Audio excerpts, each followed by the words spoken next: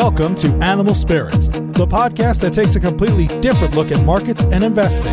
Hosted by Michael Batnick and Ben Carlson, two guys who study the markets as a passion and invest for all the right reasons. Michael Batnick and Ben Carlson work for Ritholtz Wealth Management. All opinions expressed by Michael and Ben or any podcast guests are solely their own opinions and do not reflect the opinion of Ritholtz Wealth Management. This podcast is for informational purposes only and should not be relied upon for investment decisions. Clients of Ritholtz Wealth Management may maintain positions in the securities discussed in this podcast. Welcome to Animal Spirits with Michael and Ben. There was an article, I think from last week, in Barron's, and the title is Ray Dalio says the next financial crisis could be even worse than the last one. And I read the post, and maybe I missed it. I was perhaps reading too quickly, but I didn't see anything in there that reflected what the title suggested. Did you read this piece? I'm not going to lie, I skimmed it, but that's because I was so busy also skimming Dalio's new book, which I took him for the team here. It's called A Template for Understanding Big Debt Crises.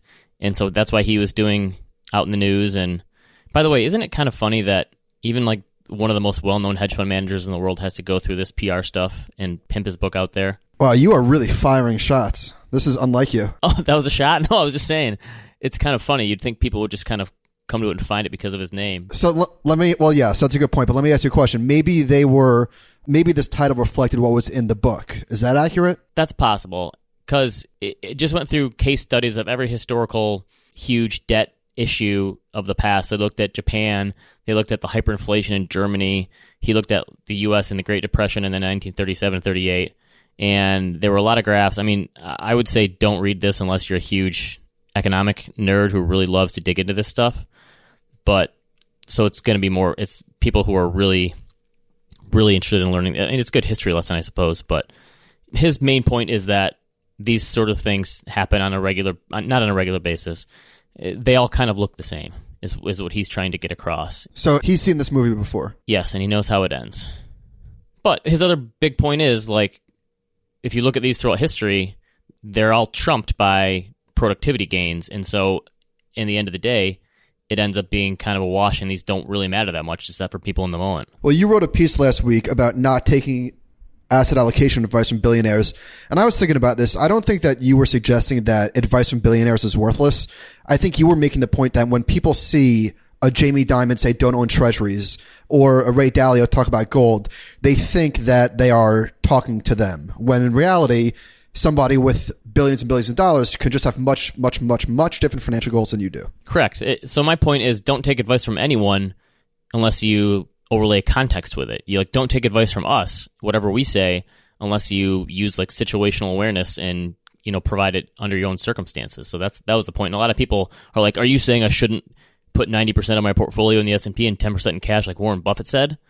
And I'm like, "Well, yeah, kind of. Just don't listen to what any of them say unless it pertains to you." I guess the point is that nobody cares about what we say, but when billionaires do give financial advice, people listen, and they tend to put more emphasis on words coming from a billionaire's mouth. But Ray Dalio, for instance, is worth $18-something billion. He could lose 1% every single day for the next year and still have $400 million. Wow, that's not bad. So all he has to do to lose 1% a day is to join a trading system on Twitter, right? All right, so sticking with this debt theme, Bloomberg Opinion wrote a piece titled $250 trillion in debt, the world's post-Lehman legacy. All right, I guess I should take it from here. So one of the things that they show, and this is not necessarily a chart crime, it's just these are gigantic numbers, and when you see the y-axis stretched out like this, it's just that much more scary, which we'll link to in the show notes. But they say that $173 trillion at the time of the 2000 financial crisis to $250 trillion a decade after Lehman Brothers collapse, and they're talking about global debt. Now, that is a huge amount of money, so there's no way to dampen this. However, I'll try my best. 173 to 250 over a decade is 3.75% a year in growth. And if we assume, and I'm literally making this up, whatever. If we assume that this 250 trillion is attached 3% interest, that's $7.5 trillion a year, which is, again, a giant number. But keep in mind that there's another side of this, and that is global GDP is 80 trillion. and global wealth is 280 trillion. What is 1,000 trillion? Is it a quadrillion? Like, in 100 years, are we going to look back and say these trillion numbers were kind of small in comparison, and now we have a quadrillion dollars, whatever in debt? Well, if the central bank keeps printing assets, then yeah. So the reason I say this, because I've read in the last few years, I read a handful of books about the Depression and the aftermath and that period in the 20s, 30s, 40s, 50s. And every one of those books, people are worried about the debt back then. And it was so much smaller than it is today. And so like in even Snowball, Warren Buffett's biography, he talks about how his dad was so worried about the debt in the country at the time leading to hyperinflation. And of course it never did. And I just wonder, like, people have for decades now been trying to figure out what is the point where debt is completely unsustainable, especially in the U.S. And it seems like there is no like upper bound that people can figure out, like, this is it. This is the line in the sand. The author asks just that. He says, while they can effectively print money with the help of central banks, no one is quite sure what happens when a global superpower like Japan reaches a debt-to-GDP ratio of 224%.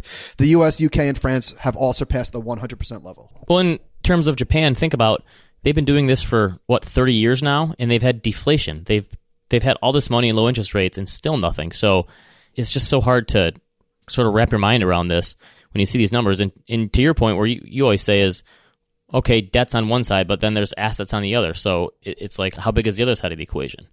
Where what can cover this? They show debt as a percentage of GDP, and they break it down by non-financial corporations, households, financial corporations, and the government. And the good news is that the first three that I mentioned are all going down. Households in particular, so that's a good thing to see. But the government has gone way, way, way up. And if there is maybe I don't want to, whatever, for lack of a better word, a black swan staring us in the face, or what could cause the next crisis, I guess this is probably what people would say is the most likely candidate, which makes me think that it is going to be this. This is a gray swan. It's hard to say, because when you think about the fact that a lot of the growth in this was probably the Fed holding some of these assets, but the other side of it is, it's kind of crazy that the supply in government bonds has gone up so much. That means that there are investors out there buying these. And so in some ways, it's almost like a non-risk, like a growth in non-risks where people want safe government assets. So it's like, I don't know. I look at it from an asset perspective of, there are people investing in these bonds on the other side of that liability. But maybe not necessarily because they want to, because there's mandates. Well, yeah, that's part of it. But at the end of the day, there are investors in these funds. And so, like, I don't know. It seems like this is like almost like an anti-risk bubble that we're in, where more money is going into bonds than to stocks, even though stocks are crushing them over the last 10 years. Well, here's the end of the article, and all of these pieces tend to say the same thing. Quote, this is the post-Lehman legacy. To pull the global economy back from the brink, governments borrowed heavily from the future. That either portends pain ahead through austerity measures or tax increases, or it signals that central bank meddling will become a permanent fixture of 21st century financial markets. Yeah, well, hasn't that been the case since the Fed was created, I suppose? I mean, of course they're going to be a part. But the other part of this is, I feel like people always say, like, we're borrowing from the future. But, like, I don't know. I have a hard time wrapping my head around this. Like, we're never going to repay all this debt. It's always going to be rolled forward or probably grow a little bit. So, I don't know. Is it really screwing the grandkids here? It's growing with assets. Can you also say that we're actually recapturing the past, because 5-year returns have been incredible, but 20-year returns have just been so-so? Ooh, that's a good one. So, yeah, that's not bad. Recapturing the past. So we have some nostalgia. That's what we're saying. All right, let's move on. John Reckenthaler wrote a piece last week. Problem for active management isn't indexing. And he made the case that less than 17.5% of the world's equities are indexed. And this is pretty complicated. What's your take on this? Well, my favorite chart in here was, he had a chart that's probably a huge chart crime, but I still loved it anyway. And it says professionally managed assets under management in chartered financial analyst candidates. And it shows, oh, yes, both on the chart line. climb. Yeah, huge chart climb, but it shows that as the number of professionally managed assets has grown, the number of CFA candidates has exploded too, meaning that there's more professional investors in the world. But I think this is the type of thing that it's easy to argue about, but hard to put an answer on, because there's so much money that is closet indexed in the world. And I think so much of what's been changing in terms of the indexing revolution it's just, I think a lot of it could just be money coming from closet indexing to indexing. So the biggest change is the fees people are paying. Well, there are like gigantic SMAs that are run for pension funds and things like that might not necessarily be counted in the index pile. Right, and those are probably way bigger than even the fund world in terms of indexing. So to your point, maybe this number is understated. It's complicated. But when people like have asked me in the past, well, what level of indexing would you be worried? And I think it's hard to put an answer on it because when you look at the actively managed funds, a lot of them are so closely tied to the benchmarks anyway that for better or for worse, most of the money is kind of indexed already. They might just trade a little more, hold fewer stocks, and charge higher fees. But we're going to hug the benchmark regardless. So I think it's hard to put an answer on it. Even if there is, let's say that there's a market crash, stocks fall 50%, some stocks fall worse, and the ones that are hardest hit are the ones that have done best lately. So say like the FANG stocks, for example. How can we know that it was actually caused by indexing? Yeah, I guess we could look at the flows, but I think it's going to be hard to put it. It's always going to be hard to place the blame on any party when something like that happens. All right, survey time. Where did this come from? Oh, Bloomberg. Americans spent $80.3 billion in lotteries in 2017, up from $57 billion in 2006. That's wild. That's a pretty big number. All right, this is so that's a fact, and this is, I'm going to call fiction on this one. So Bankrate.com did a survey. They surveyed 1,000 American adults on August 17th to August 19th, okay? 1,000 people, that's it. And their conclusion was that the lowest income households on the U.S. on average spent $412 a year on lottery tickets. No freaking way. This one was flying around social media quite a bit. And of course, it's a survey of 1,000 people, which is why we're anti-survey podcast. But I mean, the initial thought on this is, let's say that number was true. A lot of people will say, like, oh, see, the lottery is a tax on the poor. I don't know if I necessarily believe this, but I'm going to try to take the other side of this one. Shouldn't the poor be the one that tries to do it this way? They have the most to gain from winning the lottery. Doesn't it make sense in some ways for the poor to try to play the lottery? Again, I don't know if I believe this. I'm just throwing it out there. I don't know if it makes sense, but it certainly makes sense that they would outspend the rich people on lottery tickets. Yes, exactly. I think that's the case. Like for rich people, they'd say, "Why would I need to do this? I have money saved." And poor people, it's like, "What do I have to lose?" And so this is part of the article, and I do believe this. Quote, lotteries have become an alternative mechanism of social mobility, a way of achieving financial success in an economy that's increasingly bereft of those opportunities. There's an understandable belief that the economy is rigged and your best chance of making it out and getting rich is through the lottery, not through your job or savings. So there's actually some interesting studies on this, on why turning savings into something of a lottery game can actually help people. And I'm going to have to find the research, but Ashby Monk is a really good follow on Twitter, and he talked to Ted Seides about this on a podcast a while ago, and trying to get people on the lower income spectrum to save money. They've actually turned it into some sort of a lottery game. And if you save a certain amount of money in a bank account, they put those people who put their money in the bank account into a lottery, and it gives you a chance to win. So it's trying to develop good savings habits with also giving people the chance to win bigger because they're saving. That's a great nudge. Right. So yeah, it's a nudge. So I'm gonna have to find the research on it, but I think it's like if they're already gonna have that mindset and mentality, let's try to turn it into something good. And that's, I'll have to find the name on that one and put it in the show notes, but that's something people are trying to do. All right, so let's stick with banks. What do you say? Sure. So someone sent us this. JP Morgan is trying to go after the millennials, and I guess this kind of goes with what we were talking about in a previous show about how they are going for the Robinhood demographic and giving away free trades. But they want to bring rich millennials into their banking sphere, and so they're offering Sapphire credit card users 60,000 points to sign up for a checking account. So they know that millennials love their Sapphire Rewards card, which I use one. You have one too, correct? I do. And so to sign up for the points, which I think can be worth, $1,200 possibly if you use them in the right way, you have to bring in $75,000 in deposits or investments and keep it at the bank at least 3 months. So JP Morgan is coming for you, Robinhood.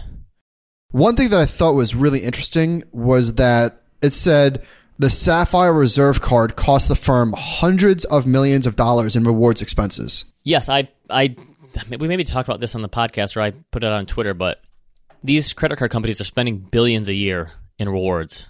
And the fact that they're able to make it up, or more than make up for it, through merchants paying in their fees or through other customers who own the cards not paying and paying interest is pretty astonishing. Like you're being subsidized. So if I use my credit card for everything and I just use it for the rewards. So anything I can put on my credit card, I will. Like I never carry cash, and I just all I'm doing is building up rewards and paying off my card each month. And it's crazy that they'll do that for you, right? Yeah. Sorry. I just got the Giants starting center is out for the season. Did you really think they had any hope anyway at this point? Giants have started 0-2 in 5 of the last 6 seasons. Well, the good thing is that you can now worry about other things because they're out of sight, out of mind, since they're already going to be terrible anyway, right? I mean, it's not like they passed up some good quarterbacks in the draft or anything. No, I wish it worked that way. All right, back to business. So Jamie Dimon said that he used like Amazon Prime as inspiration for this, which I think is genius. It makes sense. Yeah, just get everyone under one roof and give them good checking accounts and credit cards. Like if they're going to do this, why keep your money at whatever Schwab or Fidelity? Like people have no loyalty there. So if you're going to get these sort of rewards, and I think somewhere someone said that each point is like 2 cents or something. Right. So if you can get like $900 for moving your money over and get free trades, why would you not do that? Right.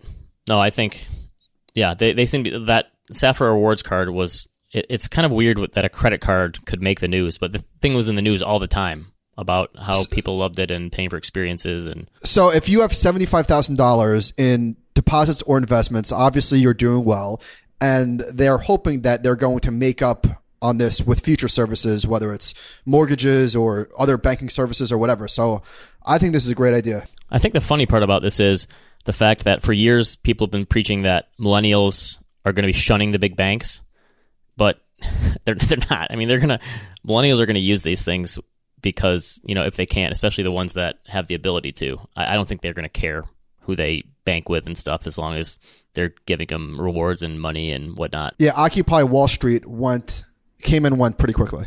Yeah. Okay, so Bloomberg had, going back to them, another story called The Incredible Shrinking Hedge Fund, and they showed a bunch of really well-known big-name hedge funds that have completely lost a high percentage of their assets. By the way, we used up all of our Bloomberg articles on this podcast alone. Oh, that's right. That's true. I can't believe they started charging people for those. I made the joke a couple weeks ago that I go on a media diet every month, and it's called You've Reached the Limit of Your Articles. Yeah, pretty much. Wah, wah. Okay, so they show some big-name ones here. John Paulson, Bill Ackman, Paul Tudor Jones, David Einhorn. In most cases, these hedge funds have lost at least half of their assets from what the peak was. And the peak for a lot of these is not that long ago, 2011, 2015, 2013. So what do you make of this? Because I have a hard time reconciling this with the fact that hedge fund assets are still at a record high at $3.2 trillion. So wait, one does not negate the other. What this is showing is some of the managers that did particularly well in 2008, I think. Okay, and they've all struggled, which makes... I mean, did anyone come out of 2008 unscathed? Like, the people who nailed it completely, made a ton of money, and have turned it around. Are there any examples of that where someone was able to ride both waves? It seems like none of these people did. It's really hard that you make one of the greatest trades of all time and then you continue to enjoy success. It just, lightning does not usually strike twice. I mean, obviously it was impossible to turn on the fees, but imagine if Paulson would have just done a mic drop in 2008 and said, I'm out. Greatest trade ever. See you later. I made $7 billion or whatever it is. Wouldn't that be kind of intriguing? Yes, but nobody leaves the table after a huge win. That's true. I mean, it is kind of crazy to see some of these big names like this and just completely their assets are just shriveling. So you had a good stat about the industry assets still being at all-time highs. So yeah, I found this just to look it up. So there's $3.2 trillion at the end of 2017, which is the highest ever. But 88% of the gains between 2017 and 2018 were from just market growth. Only 12% was from inflows. So in a lot of ways, hedge funds are kind of like the actively fund management industry, where the inflows are not really helping, but there's so much in assets that as long as markets are going up, they're being propped up in some ways. So it's kind of like it'll be a double whammy when we do see a sustained downturn, that you'll see assets shrink and maybe outflows potentially, and that could be where the problem is. One of the interesting charts in here was it shows that the number of new hedge funds has absolutely plummeted. And I wonder if ETFs have anything to do with this. So a lot of what used to look like alpha can now be explained as beta, and a lot of these products are now basically free. Either that, or they've all decided instead of opening a hedge fund, everyone's going to open a private equity fund. I think that's possible. All right, so there was an SEC complaint published this week, and the gist of it was that these... Did you actually read this thing? Because you posted in here an actual legislative document. Yeah, I did go through a lot of the stuff, and my jaw was on the ground. So these representatives for retail customers held UWTI, which I believe was a triple levered long oil fund, and they held them for more than 400 days. Oh my gosh. And it wasn't a large amount of these people's portfolios. It was 3 or 4%, but still. And it said that the guy purchased this for his own account and for his family and friends' account. So he had no idea how this works. So sometimes, when we see articles about the triple levered ETF, it's like, all right, we get it. Like, who doesn't know at this point? But apparently, people still need to be reminded. That's pretty bad. And those ones, without going into the specifics, they just holding those on an overnight basis even can just crush you from the rebalancing and volatility. And then it was some of the things that he said was he was bullish on an oil rebound. What? So you had another piece in here about another ETF, Innovators IBD Breakout Opportunities ETF, and you kind of flagged. Did someone send this to you trying to sell it to you, or how did you find this one? No, I just saw it. I don't know, maybe ETF.com tweeted it or Balchunas or somebody tweeted it. So I thought this was interesting. It's basically trying to quantify technical analysis. And when stocks are going down, of course, there's not as many breakouts, and then the fund can hold 50% of the assets in cash. So I found this intriguing, so I wanted to look into it a little bit further. Hey, can we do real quick? Michael explains technical analysis to Ben. Give me the breakout. Yeah, no, we're going to school. Okay. So the idea of resistance is the fact that... Stop laughing. I'm just picturing I'm just picturing you writing this in your trading journal 5 years ago, but go ahead. You know what? I will draw a picture and we'll put this in the show notes. The idea of resistance is the fact that every time a stock gets to a certain level, the sellers come and they overwhelm the buyers. That's called resistance. And the more times a stock bounces up against that resistance level, theoretically, the likelier that sellers are going to give way to new buyers, and it's going to continue to go up. So the reason why I like this was because it mitigates the human biases involved with chasing a breakout and selling on a retest like I did all the time. Okay, so because resistance has to develop over time, I was very surprised to see that 6 of the top 10 holdings in this fund, or 20% of the fund, are in recent IPOs. And if you just look at these charts, there's no resistance because these stocks are brand new. So right. I love the idea of quantifying technical analysis. I'm really interested to see how this does going forward. I just was surprised by its makeup. And the thing that I brought up to you was, I wonder how much liability these ETFs have to follow the own rules that they state. Like, you're basically pointing out that they're not really following what's in their prospectus. No, I'm not saying that. I'm just saying that if they had some language, or if they put into the algorithm that these stocks have to be, 2 years old, that would certainly change things. True. Or, and the other point is, it's great to have a rules-based framework, but you have to understand that there could be unintended consequences from the rules you create that you may not realize. Right. The output is only as good as the input. So let's move on to some listener questions. What do you say? Okay. Is investing in foreign assets a good hedge if you think a U.S. recession is coming in the next couple of years, as Ray Dalio does? Bring this full circle here. All right. Well, I guess it would depend on where you're investing. So obviously dollars play into this. So my knee-jerk reaction was to say no, because especially today where it's such a global economy, you would think that if the U.S. goes into a recession or just has a bear market without a recession, that it would be likely that international stocks would not do so great. So I went back and I looked at the MSCI All Country World Index ex-US and found that there was 112 times since 1970 that the S&P 500 was down year over year, 112 times. And in 86 of those times, international stocks also fell. So 75% of the time when U.S. stocks were down in a 12-month period, international stocks were also down, which makes sense. So sure, international stocks were up 25% of the time when U.S. stocks fell, but I would certainly not say that international stocks are a good bet when U.S. stocks are falling. If you want something that's likely to go up when U.S. stocks are going to go down, I would probably look to bonds. And especially since the U.S. is 50% of the global market cap, it's very likely that international could probably do worse too. And so I would, and a lot of people will chalk that up to, diversification doesn't work, but diversification is not supposed to save you from those times. By the way, before I get actually, I understand that bonds don't have to go up. I'm just saying that they have a higher likelihood of going up when stocks go down than international stocks. Right. And when risk assets fall, the majority of the time they fall together. And so that'll happen. Okay. Second question. How would you advise someone on investing when they receive a lump sum payment? Is it smart to dollar cost average and purchase on a monthly schedule, or something like a 3 or 6 month period, or just pull the trigger and buy at once?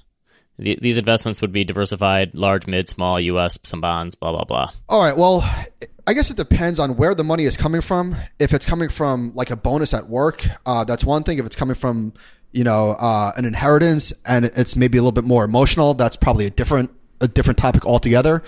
But in the case where it looks like it is coming from work and the person is in a diversified portfolio of different asset classes, then I would say putting it in all at once is the correct mathematical answer, and even probably the correct answer, period. Because like I said, if you're in stocks and bonds, then just get it over with. Now, if you are only in stocks, and even though we know that stocks go up most of the time, so opportunity cost would dictate that lump sum is the right way to go, emotionally that might not be the best, because you're probably just nervous that, of course, I invest now and the market tops. So if you have to spread it out over 4 quarters or 8 quarters or whatever it is, I would say the most important thing is to make sure that you have written down what your plan of action is going to be. If you don't commit it to paper, it's probably not going to happen.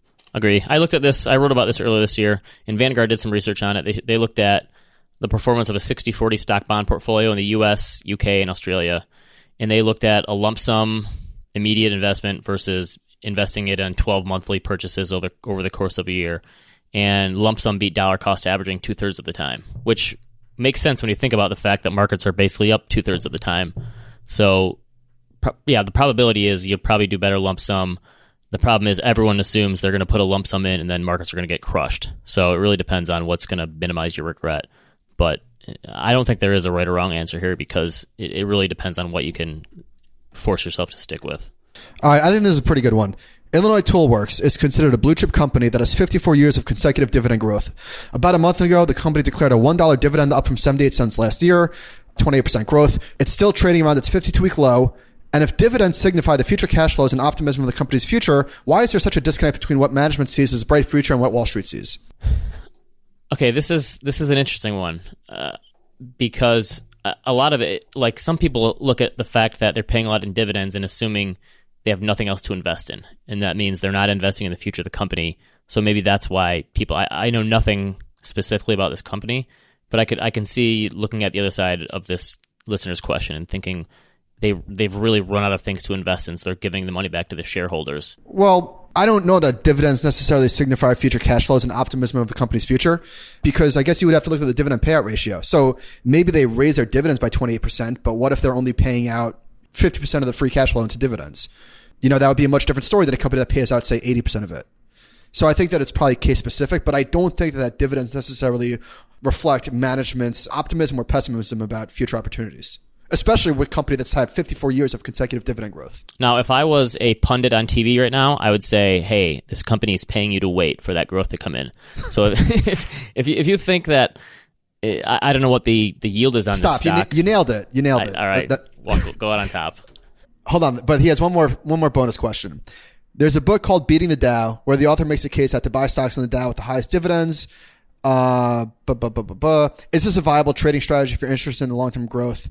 All right, so I think there was something similar called Dogs of the Dow, and this is really just value and drag, and probably not the best way to capture a value stock. So this is not something that I would go for, but people love dividends, and if this keeps you invested and it's personal preference, even if it's not maybe the most tax efficient strategy, I don't have any major issues with this. I have a hard time offering the fact that this is called a fun question for a bonus, but I guess for us. Okay, one more. This is going back to you for your trading strategies. I've recently instituted a 15% stop loss rule in my portfolios, and I'm sure glad I did. What do you think of stop loss orders in general? Well, this depends on what type of stocks you're trading. If you're just index asset allocation, I would say that's probably a pretty bad idea. There's better ways to mitigate risk. Yep. But if you're trading, especially high beta stocks, then I think that you need some sort of risk management. And I don't think that stop orders are a bad way to approach that. There's obviously different type of stop orders, market, limit, etc. And you got to be careful with what you're doing, especially if like some of the ETFs that can get triggered during a flash crash type of thing. The one thing that it can do is, like you said, it defines your risk that you're willing to take. And so unless you cancel it. Right. Yeah, there's nothing that says you have to follow it to the law, but whatever the number is, if that's what you define your risk as and you're okay with being stopped out and then seeing a stock go up, then I guess whatever works for you. But I think you have to understand that there are so let's say the 15% is your, going back to your technical analysis, that's your resistance. If you set it at the wrong point and the stock bounces, then you're going to feel like an idiot.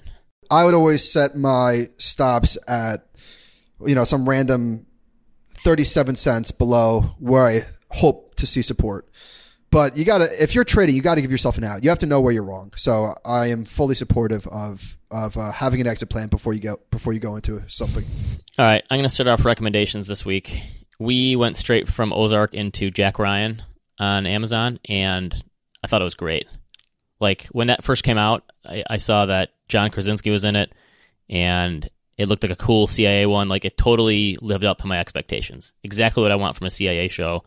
It also kind of got me thinking, like with Ozark and that show, I mean, it's basically like a really long movie, right? Those shows, they're not like shows anymore, which is great. And obviously that doesn't work every time. Like we watched Sharp Objects this fall or this summer, and like that was one that probably could have been a movie. It didn't need to be 8 episodes. It was good acting and such, but I don't think it needed to be that long. But these ones are made better, I think, by the fact that they're longer. And there was Jack Ryan, I thought was really good. So this morning on Good Morning America, which my wife likes to put on in the morning, I saw something for IMAX teaming up with like Netflix and Amazon Prime to bring their movies to the big screen.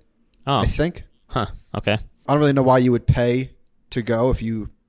Although I guess if you don't experience. have. No, okay, wait. You know what? If you don't have a Netflix or Amazon Prime membership, maybe that would make sense.